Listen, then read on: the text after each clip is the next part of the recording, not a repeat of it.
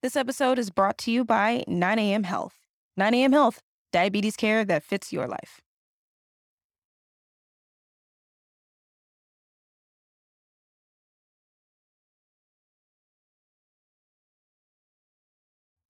What's up, guys? Welcome back to another episode of Healing in Hindsight, your no BS source for thriving with diabetes. And on today's episode, I have Michael from Glucose Gang Mike as my guest. I'm really excited for you guys to hear this episode. We have lots of laughs, lots of truth bombs, and it was a really great conversation. I truly enjoyed having Mike on. Thank you, Mike, for your time, your energy, and your perspective. It was an awesome conversation. We talk about everything from misconceptions to mental health, especially for men in the diabetic space, especially for Black men in the diabetic space. And I think that there's some beautiful thoughts from Mike that gives us all a little something to chew on when it comes to our mental health and how we move forward in taking care of ourselves amongst this diagnosis. So here it is, me and Glucose Gang Mike. I hope you enjoy.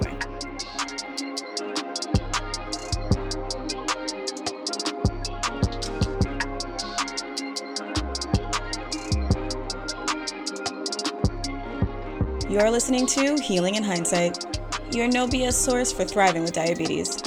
What's up, guys? I'm Taylor Danielle, and it's my goal to help millennial diabetics like myself live an amazing life without your diagnosis getting in the way. I get it. I was diagnosed back in 2015 with type 2 diabetes, and it was really hard to find people around my age to understand how to travel, socialize, or even have meaningful relationships. But I feel like with a focus on mindset, perspective, and nutrition, together we can take back our health and our lives. Consider this the red table talk, but for diabetics. Minus the entanglements, though. So let's do it.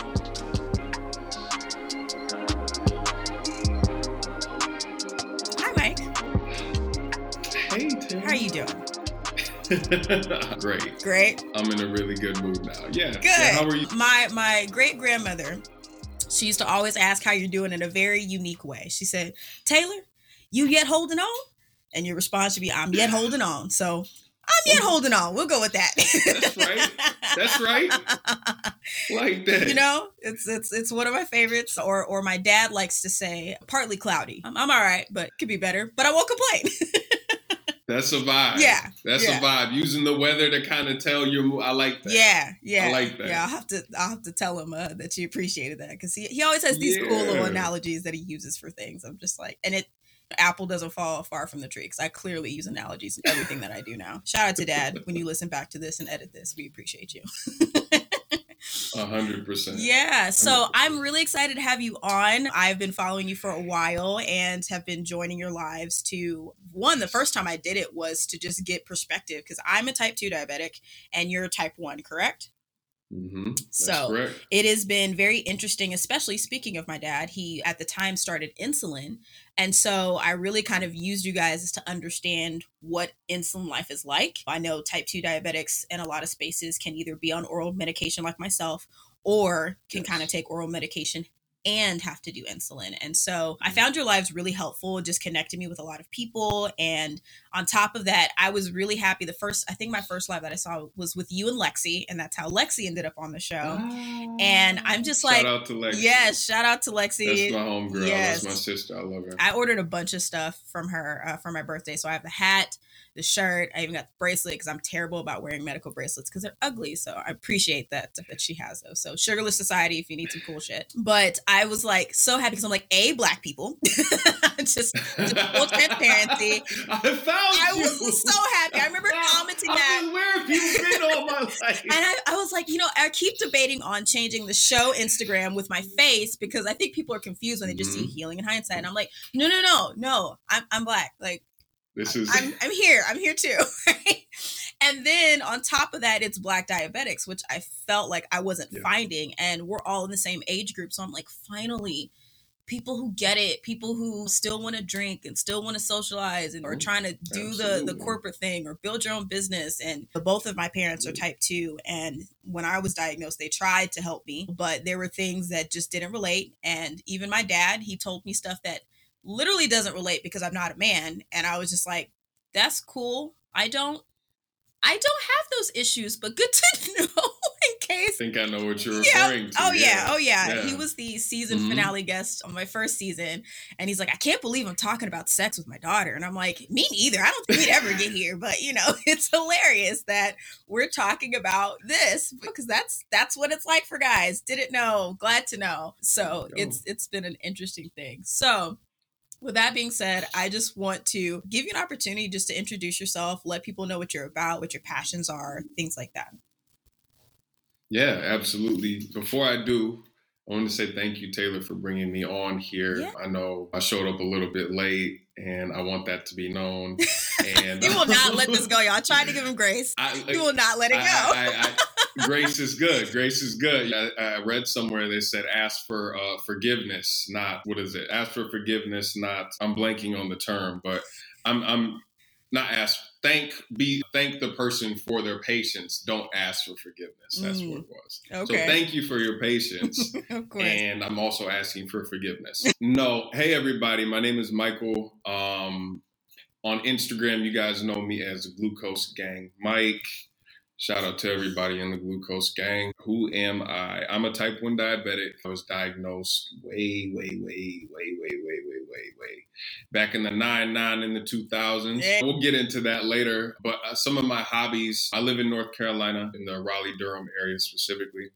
And some of my hobbies just include reading, working out when I get the chance. Right. And working on Glucose Gang, of course. I'm really into personal finance as well. So I'm up on cryptocurrencies and NFTs at this point, and stocks and real estate and different things. I'm really into personal finance. Oh, if you want to run my books any day, like I would gladly give that over because that's. We can talk about it. That's not my forte. We can talk about it. We can definitely talk about it. I love it. I love it. What else do I do? I don't know. I honestly, with the pandemic, it's kind of like I've really more so just been working from home and just trying to stay in touch with what's going on in the world. And every now and then, if I get the urge to go out, I'll hop in my car and just drive. Yeah.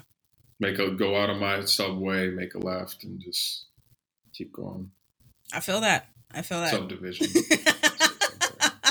I mean, I think we all. Maybe I should check my. I actually have. So I'm CGM life now for a month now. So I feel really cool. Congrats. To like, let me just scare myself real quick. I actually find myself doing random stuff of like, ooh, let me buy this thing and see what it does with my CGM. Like, I bought some Raisin Bran because I love cereal and I haven't found the right. I know they're coming up with so many, like there's a bunch of keto cereals and stuff like that that are supposed to fill that need, and they don't taste right because they're not crack full of sugar. So that's probably the problem. And so I bought some Raisin Bran and I'll eat it and then I'll scan. I'm like, dang, let me try it again just to be sure. So I keep scanning myself. This thing might be off. It's just not working. Let me try my old school meter, see if that makes it. Nope, still the same. Yep. Put the Raisin Bran down. You can't do it, kid. You can't do it. So it's definitely been a lot of fun. Well, I am really curious to know. So far I've been doing two things. With my non-diabetic guests, I ask them what's one health myth they want to bust. But with my diabetic guests, I actually want to know what's one misconception about being a diabetic, whether it's type 1 or anything else that you hear in the diabetic space, that you want people to know it's just not true. So stop asking, stop telling, whatever. What's one misconception that you just want to like stop the madness now? Oh, man. I would say, I mean, the most basic one that I can think of, honestly, is that we as diabetics just can't eat carbs. Like we just can't have anything with sugar or anything with an excessive amount of sugar, which is the majority of things that you see in supermarkets. You know what I mean? Right. Soda, energy drinks, bread, you know what I mean? Most of the things that we eat pretty much have a decent amount of carbs in them, and carbs eventually break down into sugar. As for the people at home not listening, or for the people at home that don't understand, right? What I mean by sugar is just like carbs that break down into sugar that your body is then supposed to use. However, if you don't use that sugar, then your blood sugar can spike and it can affect your body overall. Right. But anyway, I would say, just the idea that we can eat pretty much whatever we want to. There is no, if I want to go out here to this little local cupcake shop and order a dozen cupcakes and sit in my living room and eat each one and film it, I can do that as long as I have some insulin and I'm not sick from eating all of the sugar. But yeah, I think a lot of people think that I have friends and family that like I've went out with them and stuff and they'll joke and, are you sure you're allowed to have that? And I'm like, mind your business. Get out of here. Yeah, I feel that for sure. Because I think the main joke that I've heard is, oh my God, they just sat down a plate full of diabetes in front of me. And it's just like, yo, I'm right here. Right? Like I'm right here. You know that, right? Like you ain't gotta say it. Like chill, because I think people don't realize how much of it's very individual. We definitely have common ground in like maybe the medication that we take or some of the tips and tricks and things like that. Because yes, to some degree we have to watch the carbs, but it depends on the person. It depends on the body. Some people, like my partner, he sheds carbs like it's nothing, like not an ounce of fat on this man. For sure. It's unfair, but that's just how his body works. Whereas me, I can tolerate moderate carbs. I can't go crazy. And some people, it's like, hey, I got to keep it as low as possible because even, too much, I'm through the roof. Clearly Raisin Bran has too many carbs for me because it sends me through the roof. And I'm glad it wasn't Fruity Pebbles because I probably would die a little bit inside if I realized just how bad Fruity Pebbles was for me. I love cereal. It's so hard. It's funny you say that, right? I remember recently I was joking with someone and they were asking me like, so how did I know you were diagnosed at such an early age or whatever and this and that. And they were like, how does it happen? And I was like, well, when I was 7, I remember very vividly climbing on top of the counter because I couldn't reach it. My mom had this, shout out to Mama Glucose. She had this, and Papa Glucose, but she had this big container full of sugar. You know what I mean? And my mom, that was just kind of what she did. She kind of placed the different sugars and like different things into containers. And I remember climbing up on the counter and opening the container and just dumping the sugar into my mouth. And I told them that's how I got type 1 diabetes. And they... Sir. Listen, Now, listen, for everybody, of course, I told him that was a joke. That was a terrible joke. Guys, if you're listening, that is not in any way, form, fashion, that is so far from the truth as far as how people are diagnosed with type 1 diabetes. That is not, I repeat, that is not how I was diagnosed with type 1 diabetes. Me eating sugar at 7 years old had absolutely nothing to do with me being diagnosed with type 1 diabetes. But it is a funny like dinner joke. You know what I mean? Or when someone asks you, so.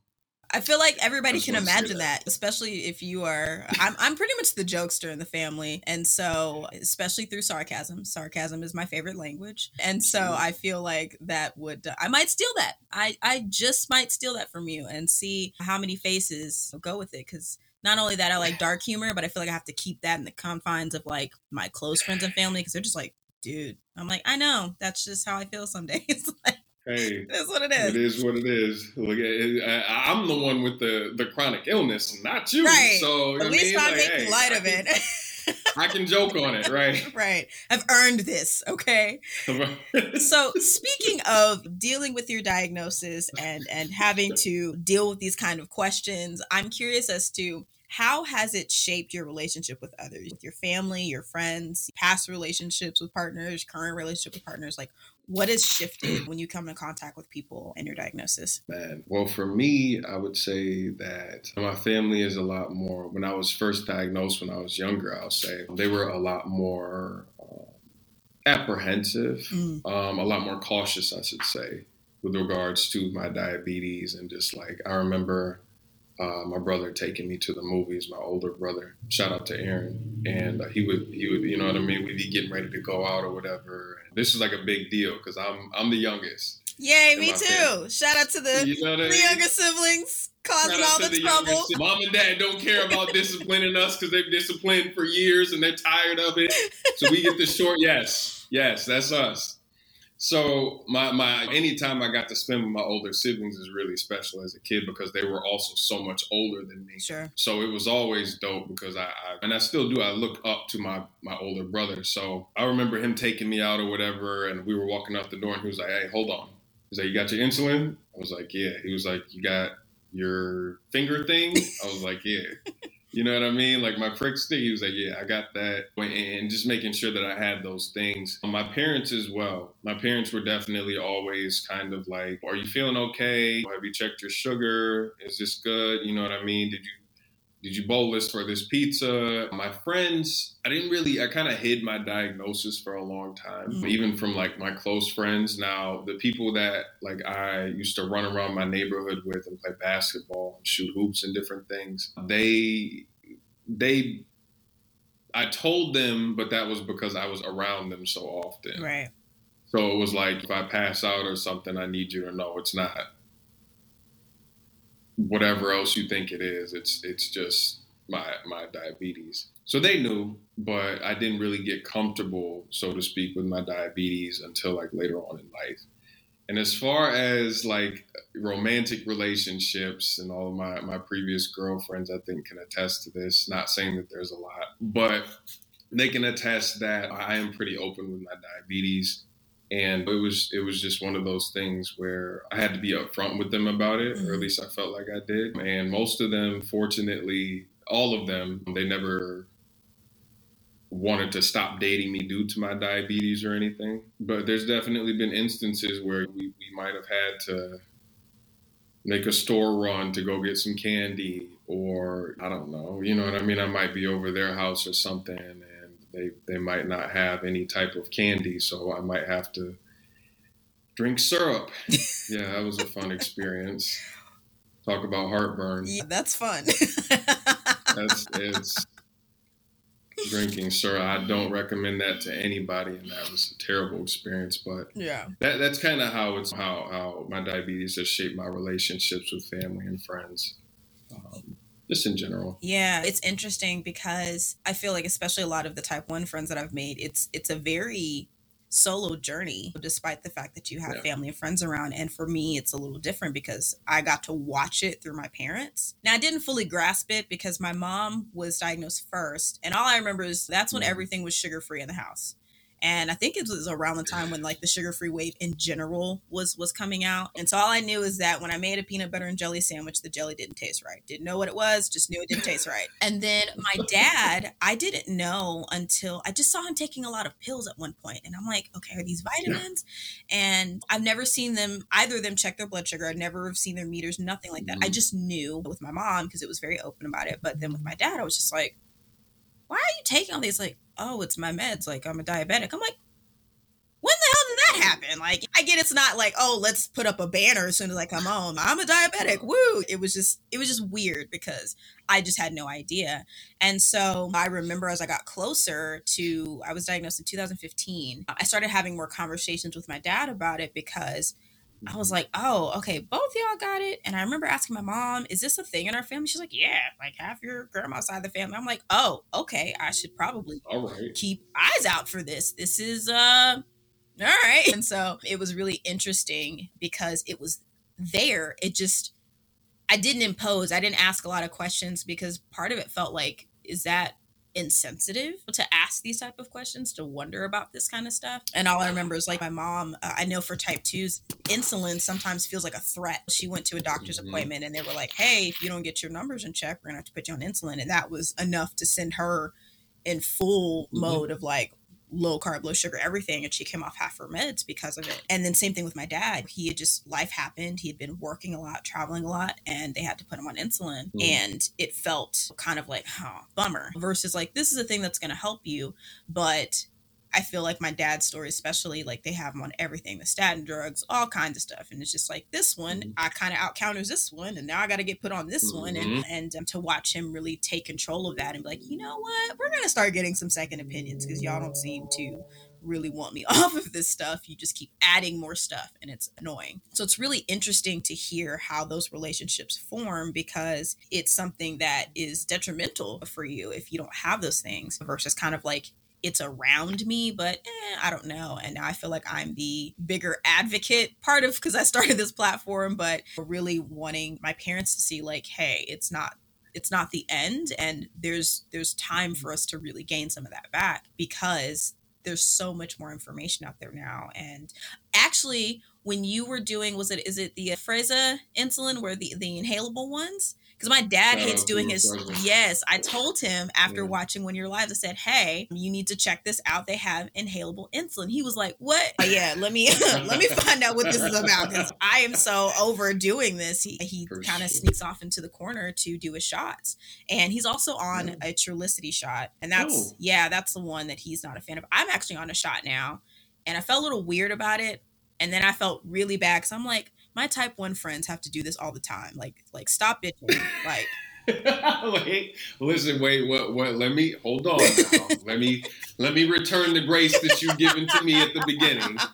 And let me say that just because we all have these different struggles and these different things doesn't mean that you not wanting to take a shot is not valid. Yeah. And I'm joking here because I know you're joking as well. Yeah. But like it is true. Like, I don't think that we as people, I think a lot of times, just in general, outside of diabetes, we kind of look at our situation, and I might be driving down the street and see a homeless individual, and I might be thinking, man, like it sucks that he's homeless and different things, and I wish that there's something I could do to help him. I don't know where I was going with that analogy. My sugar is definitely going high.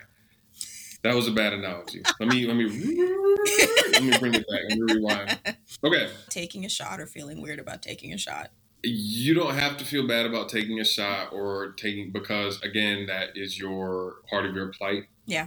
And I want to say, don't ever feel like you have to compare your plight with somebody else's, because we all go through different things. You know what I mean? Yeah. And my struggles might not be your struggles, but that doesn't diminish my struggle. Right. You know what I mean? Yeah. Yeah. And vice versa. So I just wanted to say that. I didn't mean to cut you. No, you're good. I think you bring up a valid point, because my doctor, I just saw an endocrinologist this year. I've never seen one in the almost 6 years that I've been diagnosed. My primary has been managing. The lack of information is really hard. And I will say it's because of my type 1 friends, who it makes sense that you would need to see an endocrinologist. Like, you have a hormone that is just non-existent, right? And so for those of us who are kind of in that murky gray area, we are immediately put on pills. And then you just change the pills, and then we change the pills again. And it isn't until you are pushed to the point of needing insulin. Now, I have heard of other type 2s in recent times being immediately put on insulin, depending on how bad. But a lot of times it's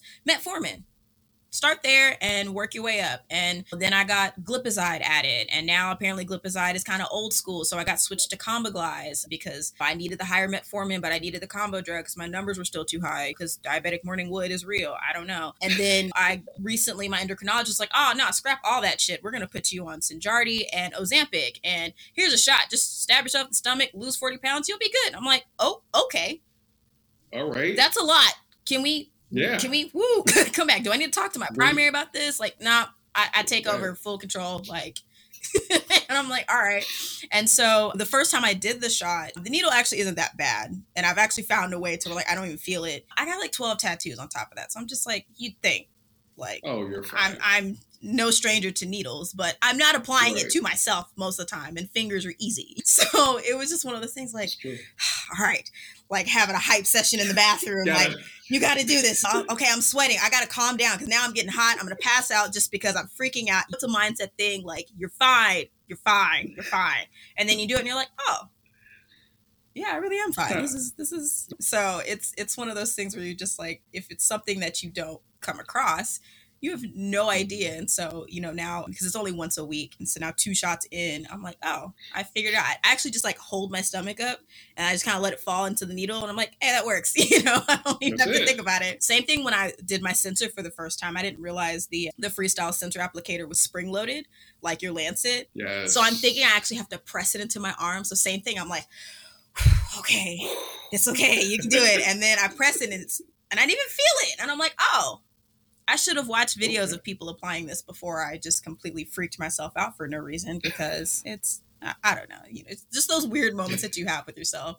And I'm definitely doing an episode about comparing diabetic journeys because I definitely have seen, now that I'm learning about so much more, late onset type 1 and MODY and type 3C and all these, there's just so many types now. It's weird that it's easy, especially in the area of social media, to they look like they're doing well, and meeting people who have, especially type 2s, I reversed my type 2, and feeling defeated because it's like, okay, I've been at this 6 years, what the hell am I doing wrong? And just realizing it is truly a unique path for every single person, and you can't go crazy over what someone else is doing because it just may not work for you. I can't do keto.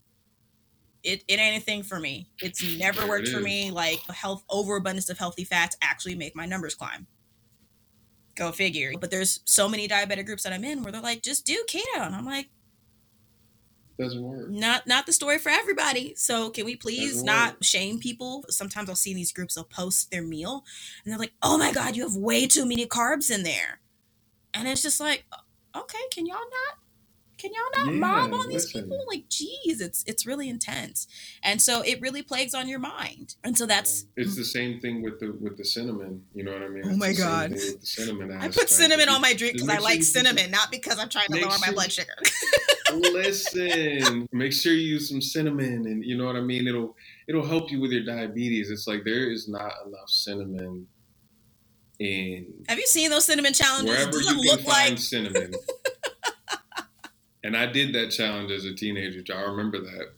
I remember my same friends growing up. Side note, I remember us being in my friend's kitchen, and he had a large sink, and my one friend did the cinnamon challenge, and he almost died. And I remember seeing a big puff of cloud of cinnamon go into the air and him rushing to the sink, and then realizing the water is not going to help me swallow this cinnamon. Oh, my God. It was a big mess. That's I just feel like how many moms and grandmas are like beating the hell out of these people because do you know how expensive good quality cinnamon is? And you just wasted it.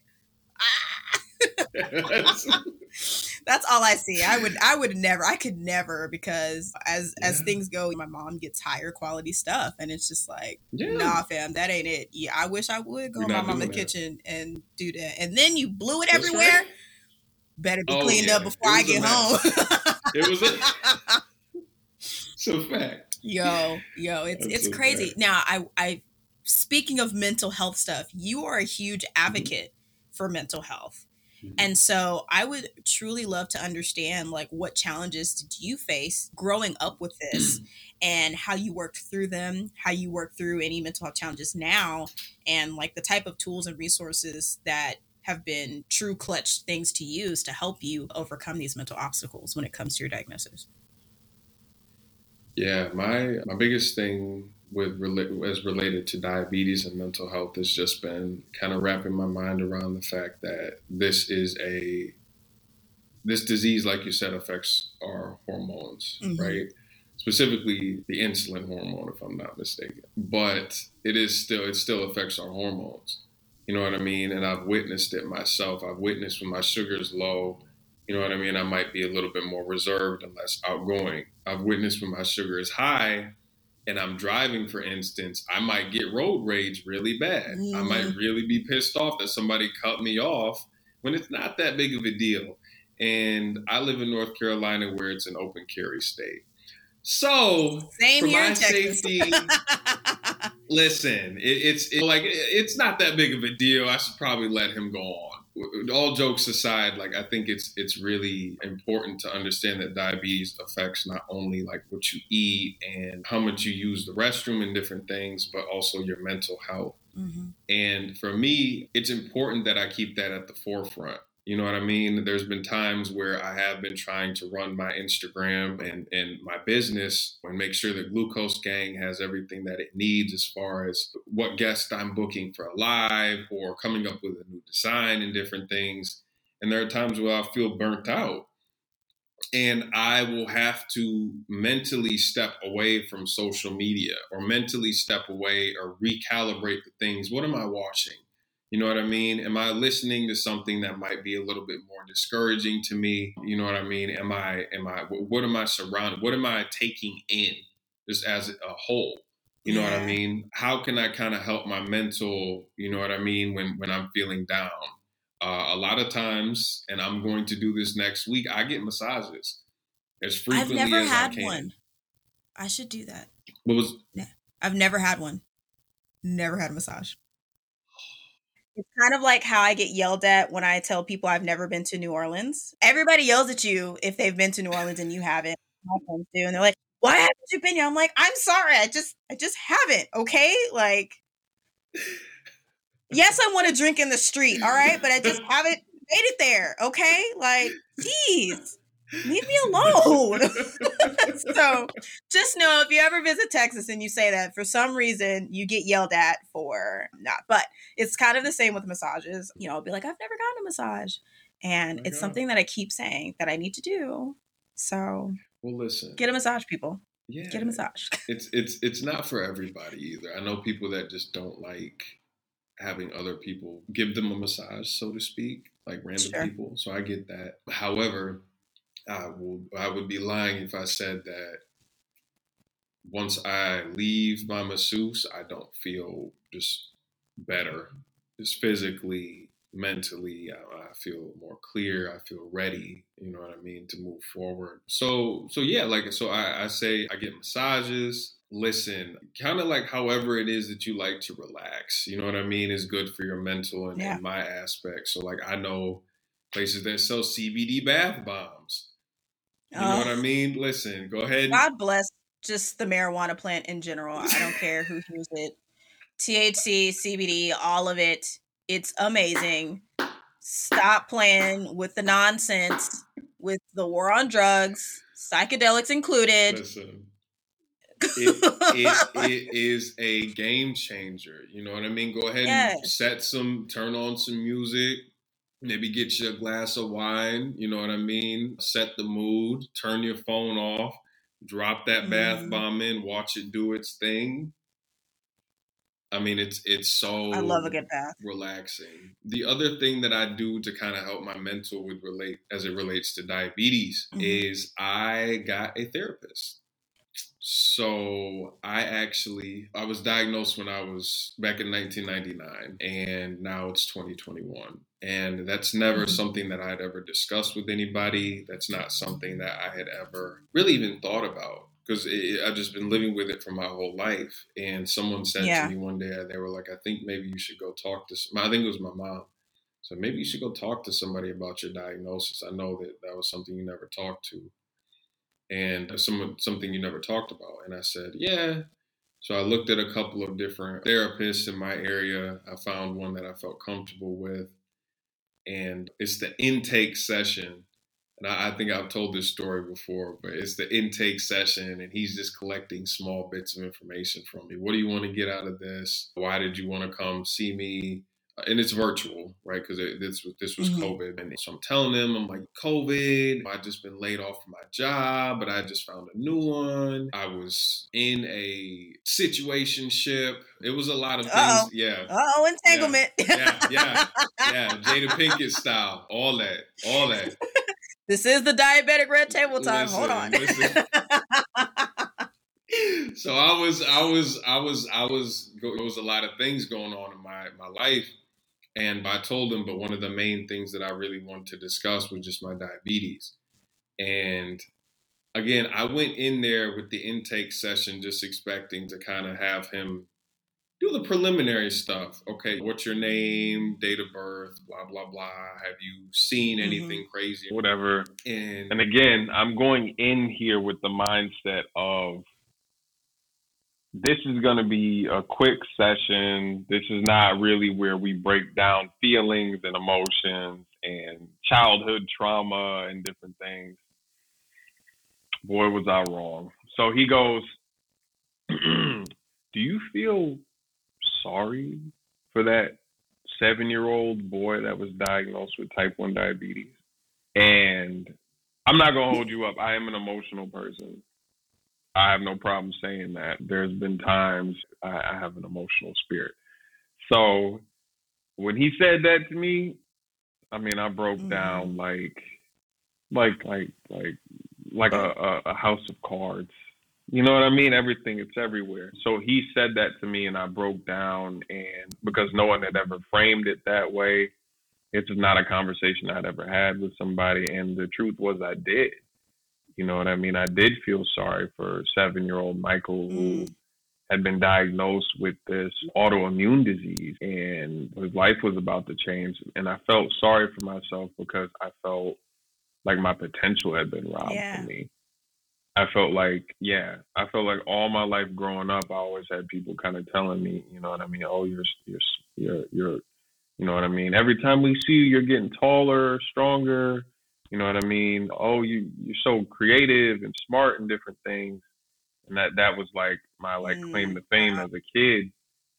And then to have someone come and tell you, hey, you might not be able to utilize some of the gifts that you've been given naturally, it broke me down. But then my therapist went on to say, well, part of that 7-year-old child is still a piece of you.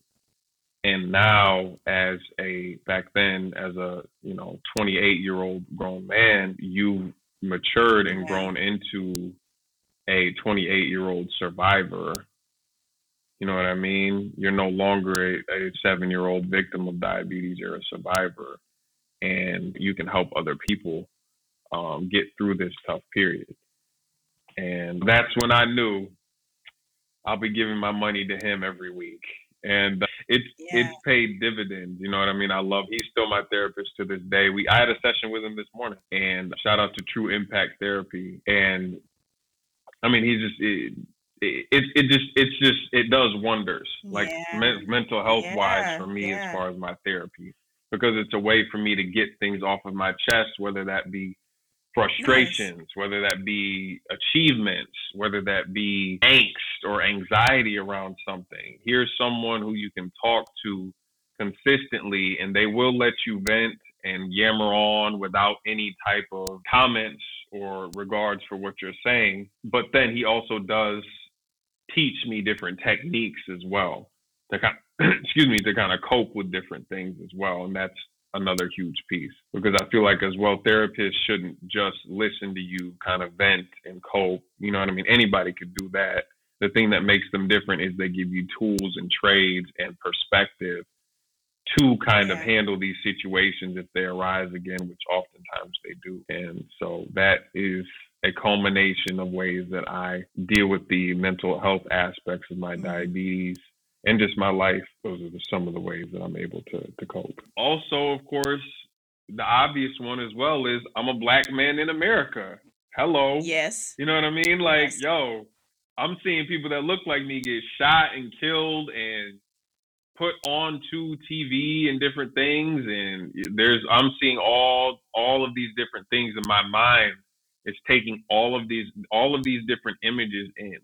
You know what I mean? And there was definitely has been some paranoia these past years and still is. Mm-hmm. And as a Black man in America, it is important that I have an outlet. You know what I mean? Because my mental health has been skewed. I have seen things that probably have damaged my mental psyche,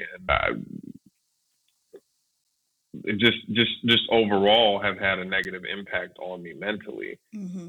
And important to note that. So I would highly recommend anyone and everyone, if you feel like you need therapy, I would definitely go seek some help. I think the beauty of living in the times that we do is that stigma is kind of fallen off regarding therapy. Yeah. And it's just important to keep your body healthy as well as your mental and all other aspects of your life. Yeah, absolutely. Absolutely. I couldn't agree more. And it's kind of something that I mentioned in the clubhouse room that I was in for other diabetics, is that there is something to be said about healthcare providers giving a bigger treatment plan that isn't just based off of numbers. They play a role, and I like to use my first endocrinology appointment as an example, because shout out to everything_endocrine in New York, where I really appreciate that he leads with the idea that it's not just about weight. Like, we need to end the weight stigma, right? And my point in mentioning that is that mental health needs to also be a part of the prescription plan, because nobody can Absolutely. prepare you for the type of things that you're going to have to deal with when you're diagnosed with something like this. And especially as a child, that is something that you don't fully encompass of how big your world is changing. So definitely shout out to your therapist, because he immediately pushed you into inner child work. And that is something that I've done over the past year that has really made a huge difference in how I operate now. I've done it's like a visualization meditation where the person who led it kind of gave some talking points, and you're kind of digging into yourself and seeing who bubbles up and what age of you bubbles up. And for me, it was me when I was around 3 or 4. And I didn't talk. Sometimes your inner child will talk, sometimes they won't. I just smiled and pointed all the time. And what I kind of saw and understood is that I had, over the years, lost that innocence of, I just want to play. I just want to smile. I just want to be happy. I just want to run around, because the world beats you down in a way of that.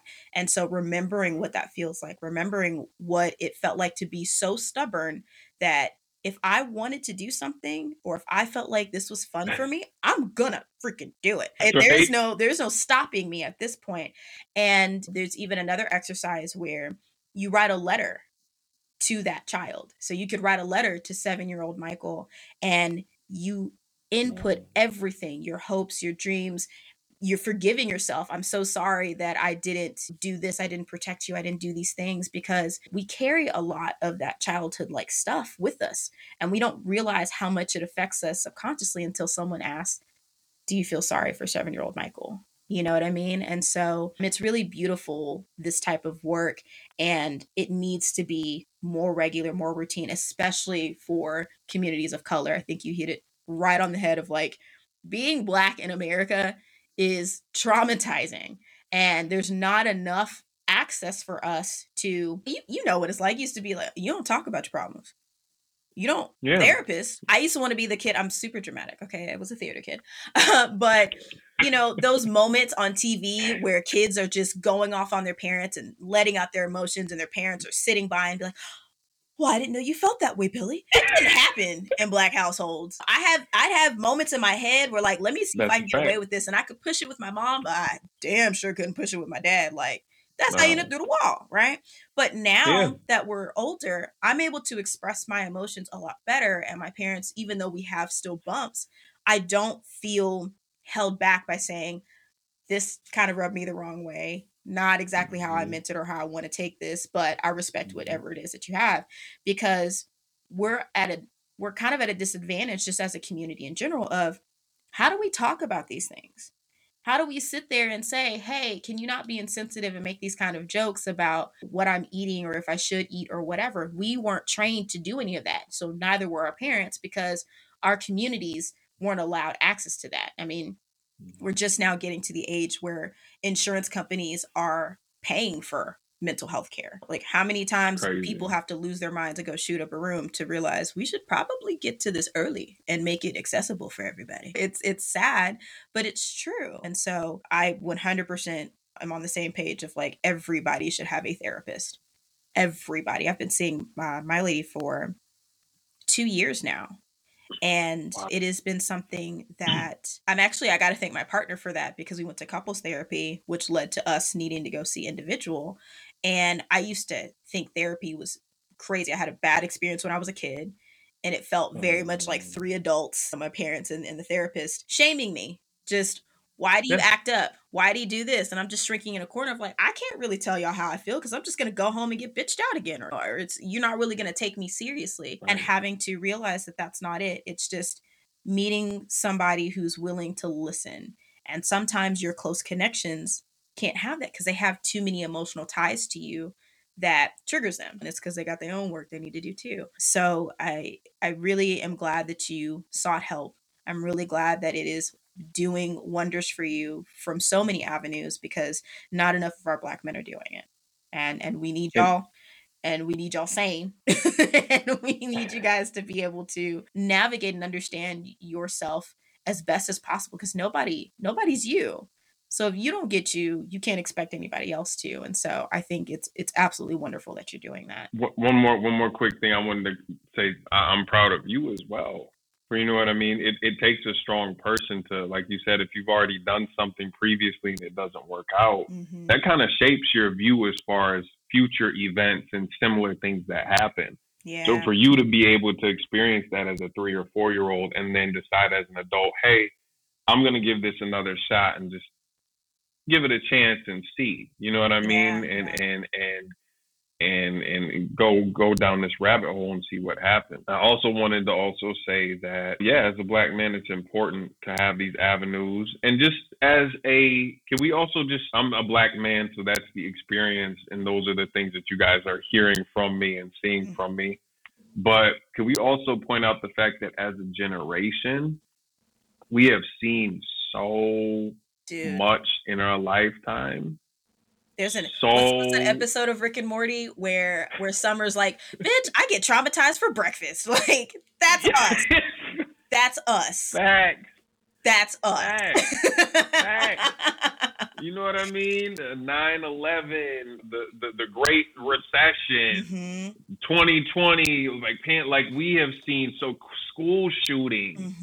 I mean, I could go down the list, but I don't want to get depressed. You know what I mean? But we have, as a generation, have just witnessed and seen so much stagnant wages, cost of living going up. You know what I mean? College, a bachelor's degree not meaning what it did back in the day. Like, there is so much that as a generation, I think that it's good to talk to somebody about these things and really recognize and understand that although these things might not, you may have felt like they didn't directly affect you in some way, form, or fashion. You know what I mean? They do. Yeah. And they're always still in the back of your psyche. So I just wanted to say that.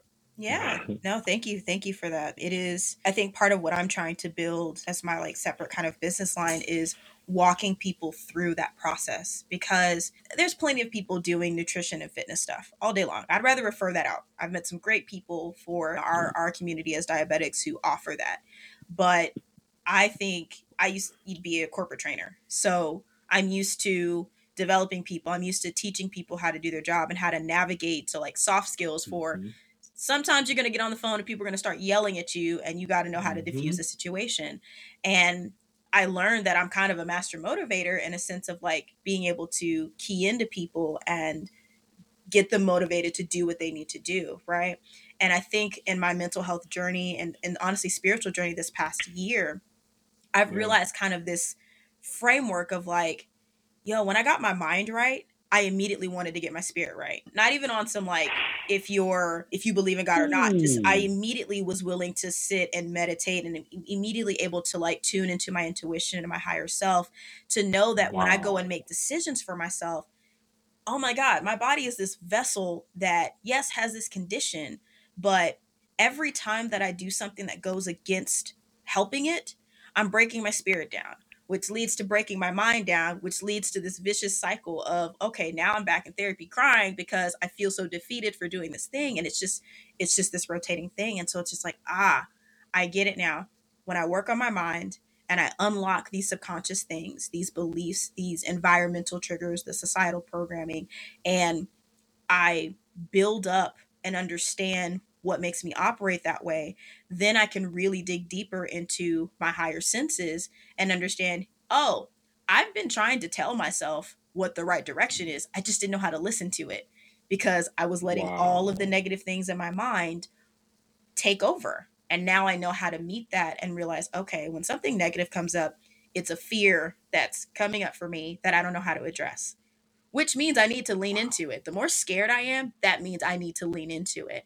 And now I know how to use those simultaneously to make decisions. Now it's not so difficult to ignore the pizza if I know it's too late and I need to make sure that my numbers are okay because I'm going to feel really shitty in the morning if I do this. Now it's not so hard to give myself grace of hey, I'm out with my friends. I'm going to eat some ice cream. It's totally okay. But I'm not going to eat a gallon's worth.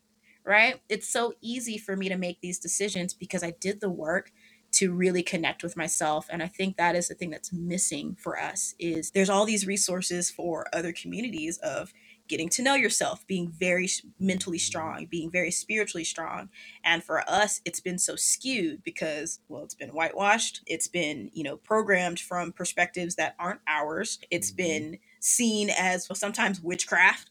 Like shadow work actually isn't witchcraft. It means the stuff that you don't want people to see. That's what that means. It's the stuff that you do or deal with when you're alone by yourself and you don't want nobody to know about that. That's shadow work. And so we've had all of this stuff as a community that just dampens us, desensitizes us to really tuning in and understanding what roles we play. And so therapy is just the key opener for that. And I think we owe ourselves, like, we got to be absolute 100 with ourselves, because if we don't, that's how we end up lost and being swayed so easily into things that don't serve us. And so I really appreciate your advocacy in that, because that's similar realm of what I'd like to bring. It's just another perspective of, like, it doesn't have to be defeating simply because you were diagnosed. Like, there are ways to navigate that. And that kind of leads me to my next question, because along with your own mental health journey, you've been an advocate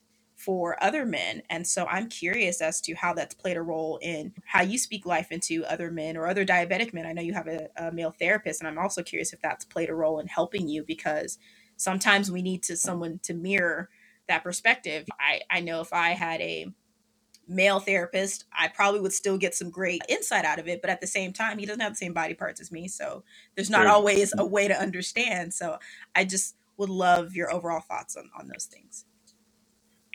And just to recap my overall thoughts on your advocacy for mental health, specifically for diabetic men, and then how having a male therapist has kind of helped shape your mental health practice, if you will.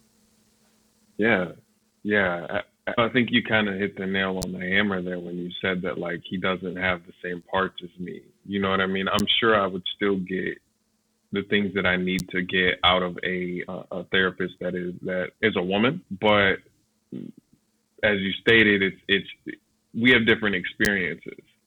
You know what I mean? As a man, not to say that my therapist's experience needs to be exactly the same as mine, because that's not even possible. But I do need them to really understand, and I do need certain things that I say and the emotions that I bring up, I need that to resonate with them.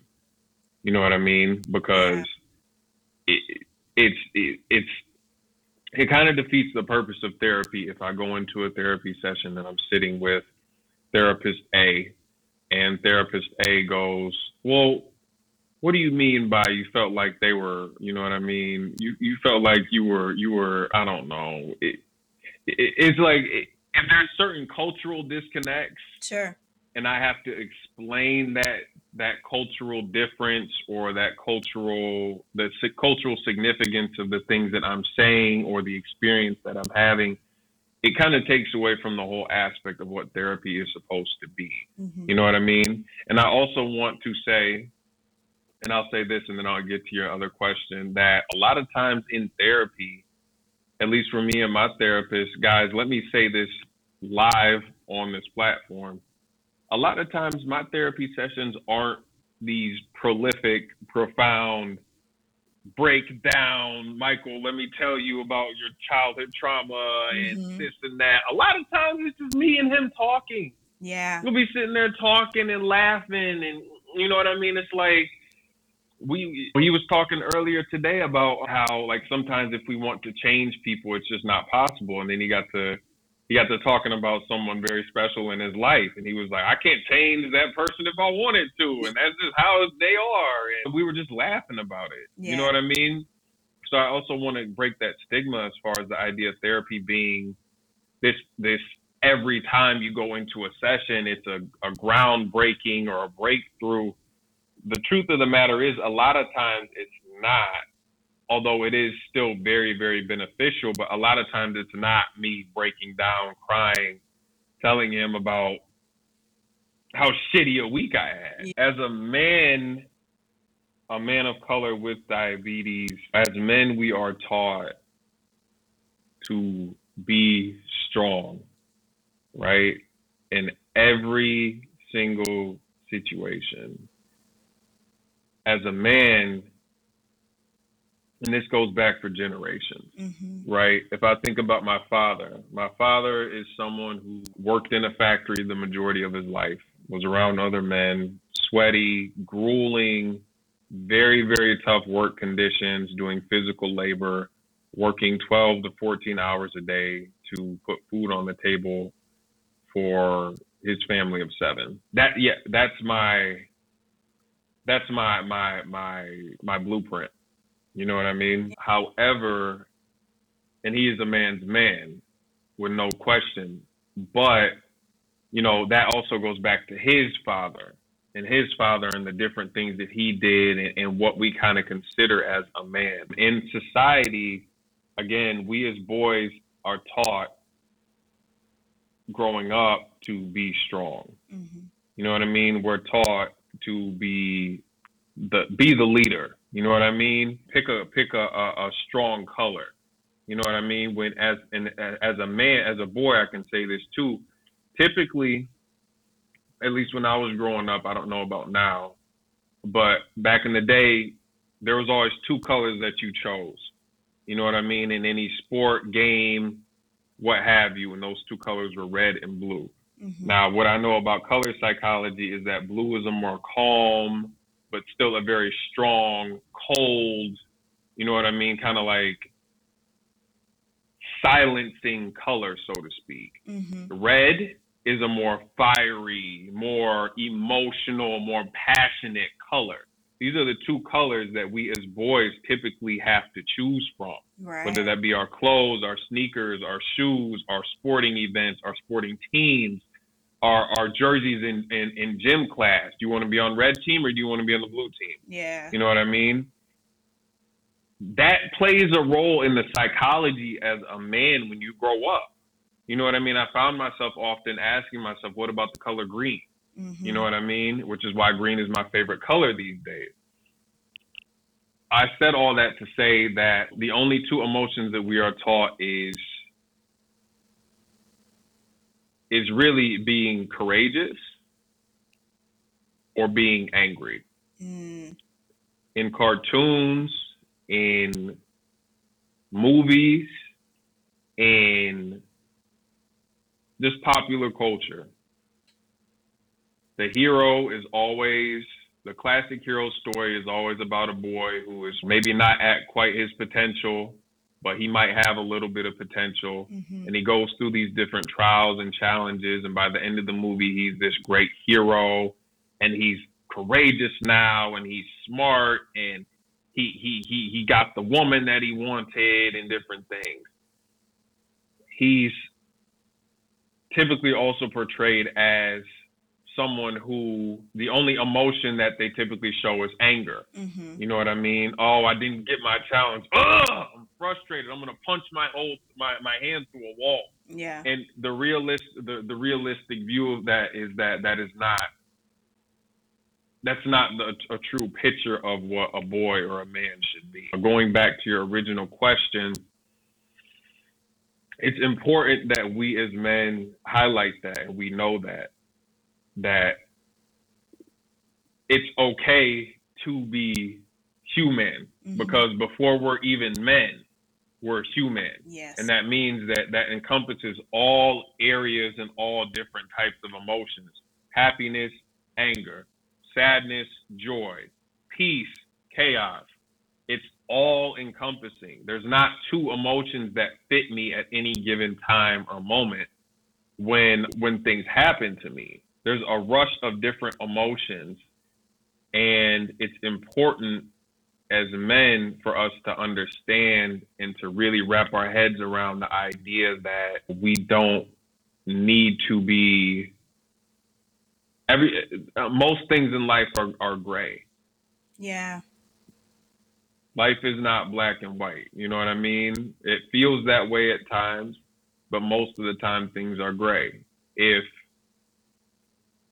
And this is an extreme example, and I'll say this and then I'll let it go, but if you go beat my little brother up and he comes back to me, you know what I mean? Oh, and let me also say this really quickly. I'm sorry I keep going off. No worries. But the reason why we as men are taught not to show weakness is because as boys and just throughout, you know what I mean, history, it's like if you find a weakness in somebody, you can exploit that. Yeah.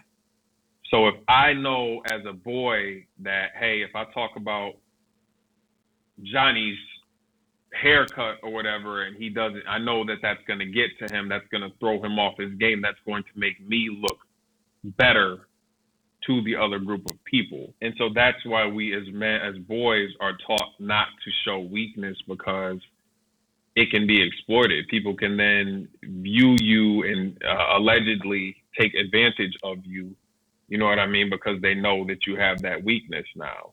You've shown a chink in your armor, now we can exploit it. Yeah. So anyway, so I said all of that as well to say that we have to wrap our mind around the fact that as men, we're humans first, and that we have a host full of different emotions, and that it's okay to show those emotions.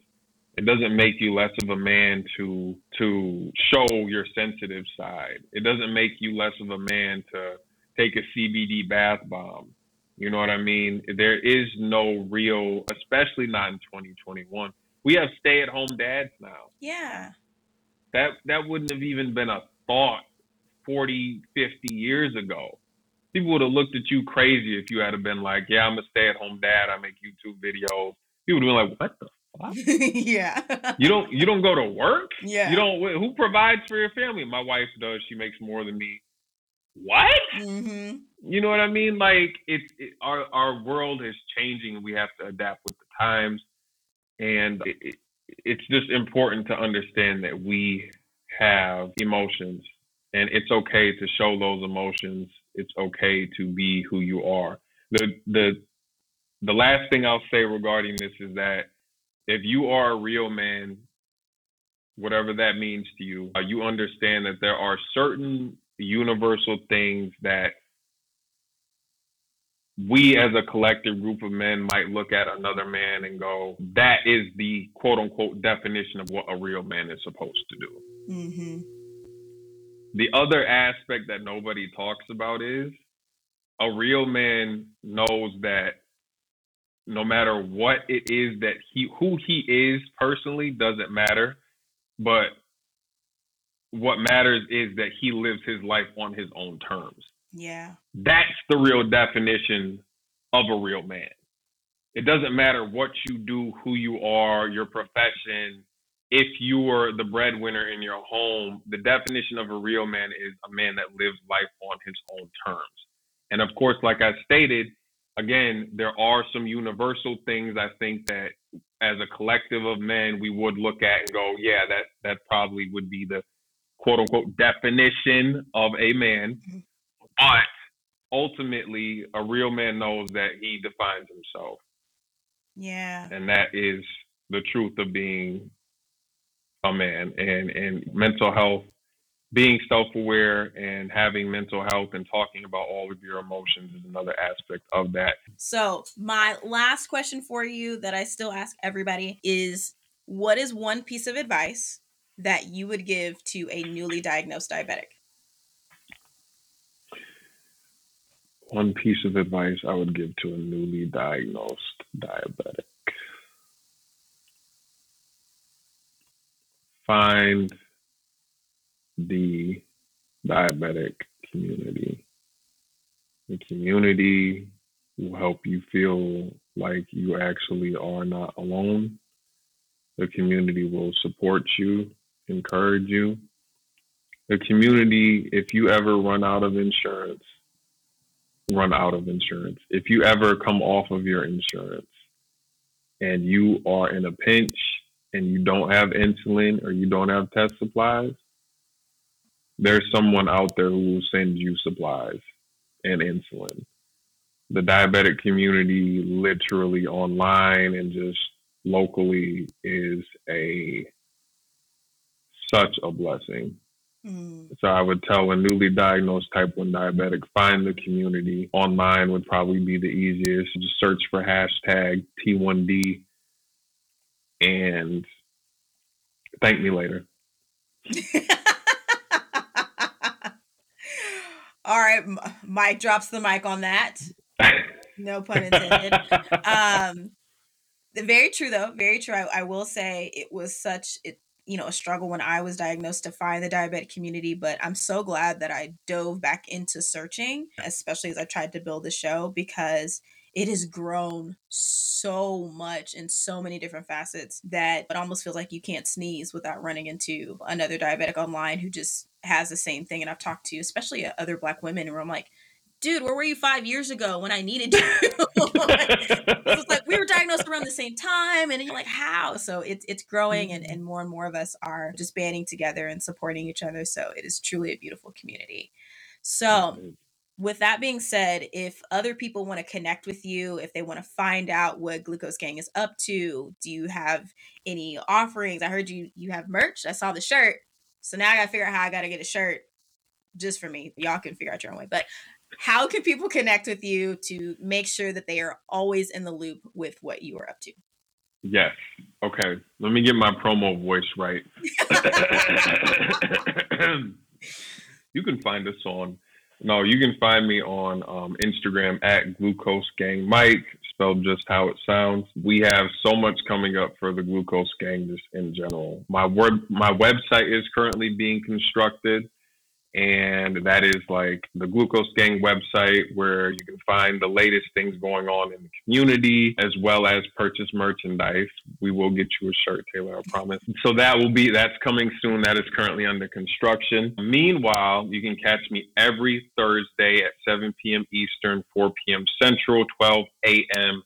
UK time, Glucose Gang International. Shout out to all my UK folks. We are live every Thursday, like I said, at 7 p.m. with different guests. Sometimes I just go live and just talk about things going on in the community. Every Monday, you can catch us on Clubhouse with me and my wonderful co-host, Tiana Cooks. Many of her, you can catch us Monday at 7 p.m. Eastern Standard Time. That's 5 p.m. Mountain Time, 4 p.m. Pacific Standard Time. And we just have a chat called Everything But Diabetes, and we just talk. You know what I mean? The goal originally was to not talk about diabetes, but it always comes back to it. So there's no way to not talk about that. Absolutely. So yeah, Thursdays, Mondays, the website is being built. I got some other stuff in the works that I can't quite speak on yet, but we are working. There is a lot of stuff coming down the pipeline. Thank you to everybody who's been supporting the Glucose Gang, checking out the live, sharing links, communicating. We're going to be, once we do have the merchandise and everything up, we will be doing a giveaway, of course. And you guys can tap in and tune in. And yeah, thank you for rocking with me. Stay tuned. More to come. Yeah. Exciting stuff. Okay, well, I promise not to stalk, because that'll just seem creepy. On like, do you have any updates yet? Do you have any updates yet? But I will say, as someone who has watched your lives and been a part of the Clubhouse rooms, it's definitely worth it. The last Clubhouse room was so powerful. Jeez, it was so powerful, and that's why I chimed in. I was like, "Ooh, let's all just take a collective breath for each other," because wow, it was just so amazing. So definitely make sure that you join the Clubhouse rooms. If anything, nobody can see you. You can just tune in and listen. And we've had so many beautiful voices come and share amazing stories. So that's one of my favorite rooms, honestly, and to the point where I thought I missed it.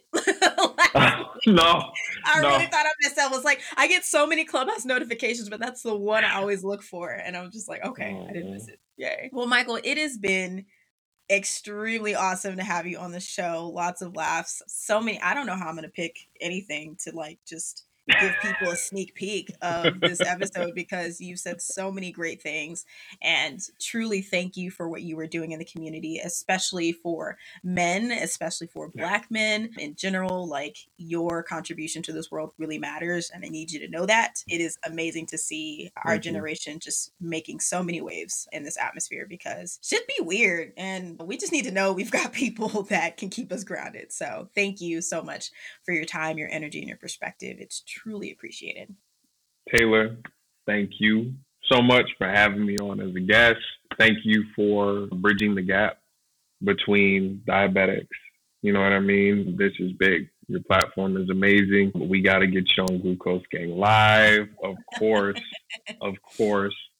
And thank you so much for having me on. And like I said, I can't wait to see what you end up doing with this. This is going to be interesting. Eager to see. Yeah. It's going to be a wild ass ride. That's for sure. Yeah, that's for sure. I'll make sure I have a drink when I watch this episode. I tell you that. Absolutely. Make sure it's whiskey because it's a little chilly. Or tequila. Those are my two favorites. Either of those will be fine. Well, guys, we will catch you next time. Remember, every Tuesday and Thursday, you can tune in to listen to me and a friend. Thank you guys for your time. Yo, I think that's the most that I've laughed in an episode so far. Always great talking to Mike. Such great energy, such truthful things. There's so many good points within the episode, especially as we really deep dive into mental health and just working on ourselves as a whole, regardless of diagnosis, and the beauty that is now making mental health way more prominent in the spaces where we need it to be. So I really hope you enjoyed this episode. Be sure to check out Mike. He does shows every Monday on Clubhouse, 6 p.m. Central Standard Time. And then every Thursday, he does a live at 6 p.m. Central Standard Time, 7 p.m. Eastern Time. And definitely, as someone who has not only joined the Clubhouse rooms, but also been a part of the lives, at least the audience, I think you'll really enjoy what he has to offer. He ensures that he brings all types of perspectives. They keep it real. And it's been an amazing, amazing journey getting to not only watch from the sidelines, but to get to interact with him as well. So be sure you follow him on Instagram. Be sure you follow him on Clubhouse and keep eyes out. He's got a lot of amazing things coming, and I can't wait to get my shirt. Did you see that shirt? See the Glucose Gang Mike shirt? I'm ready for a shirt. Anyways, thank you guys so much for your time, for your energy, and for all of the support that you give, not only to myself, but all of the guests who are devoting their time to spread the message of realizing that diabetes doesn't have to be the end of the world. We all thrive in our own ways.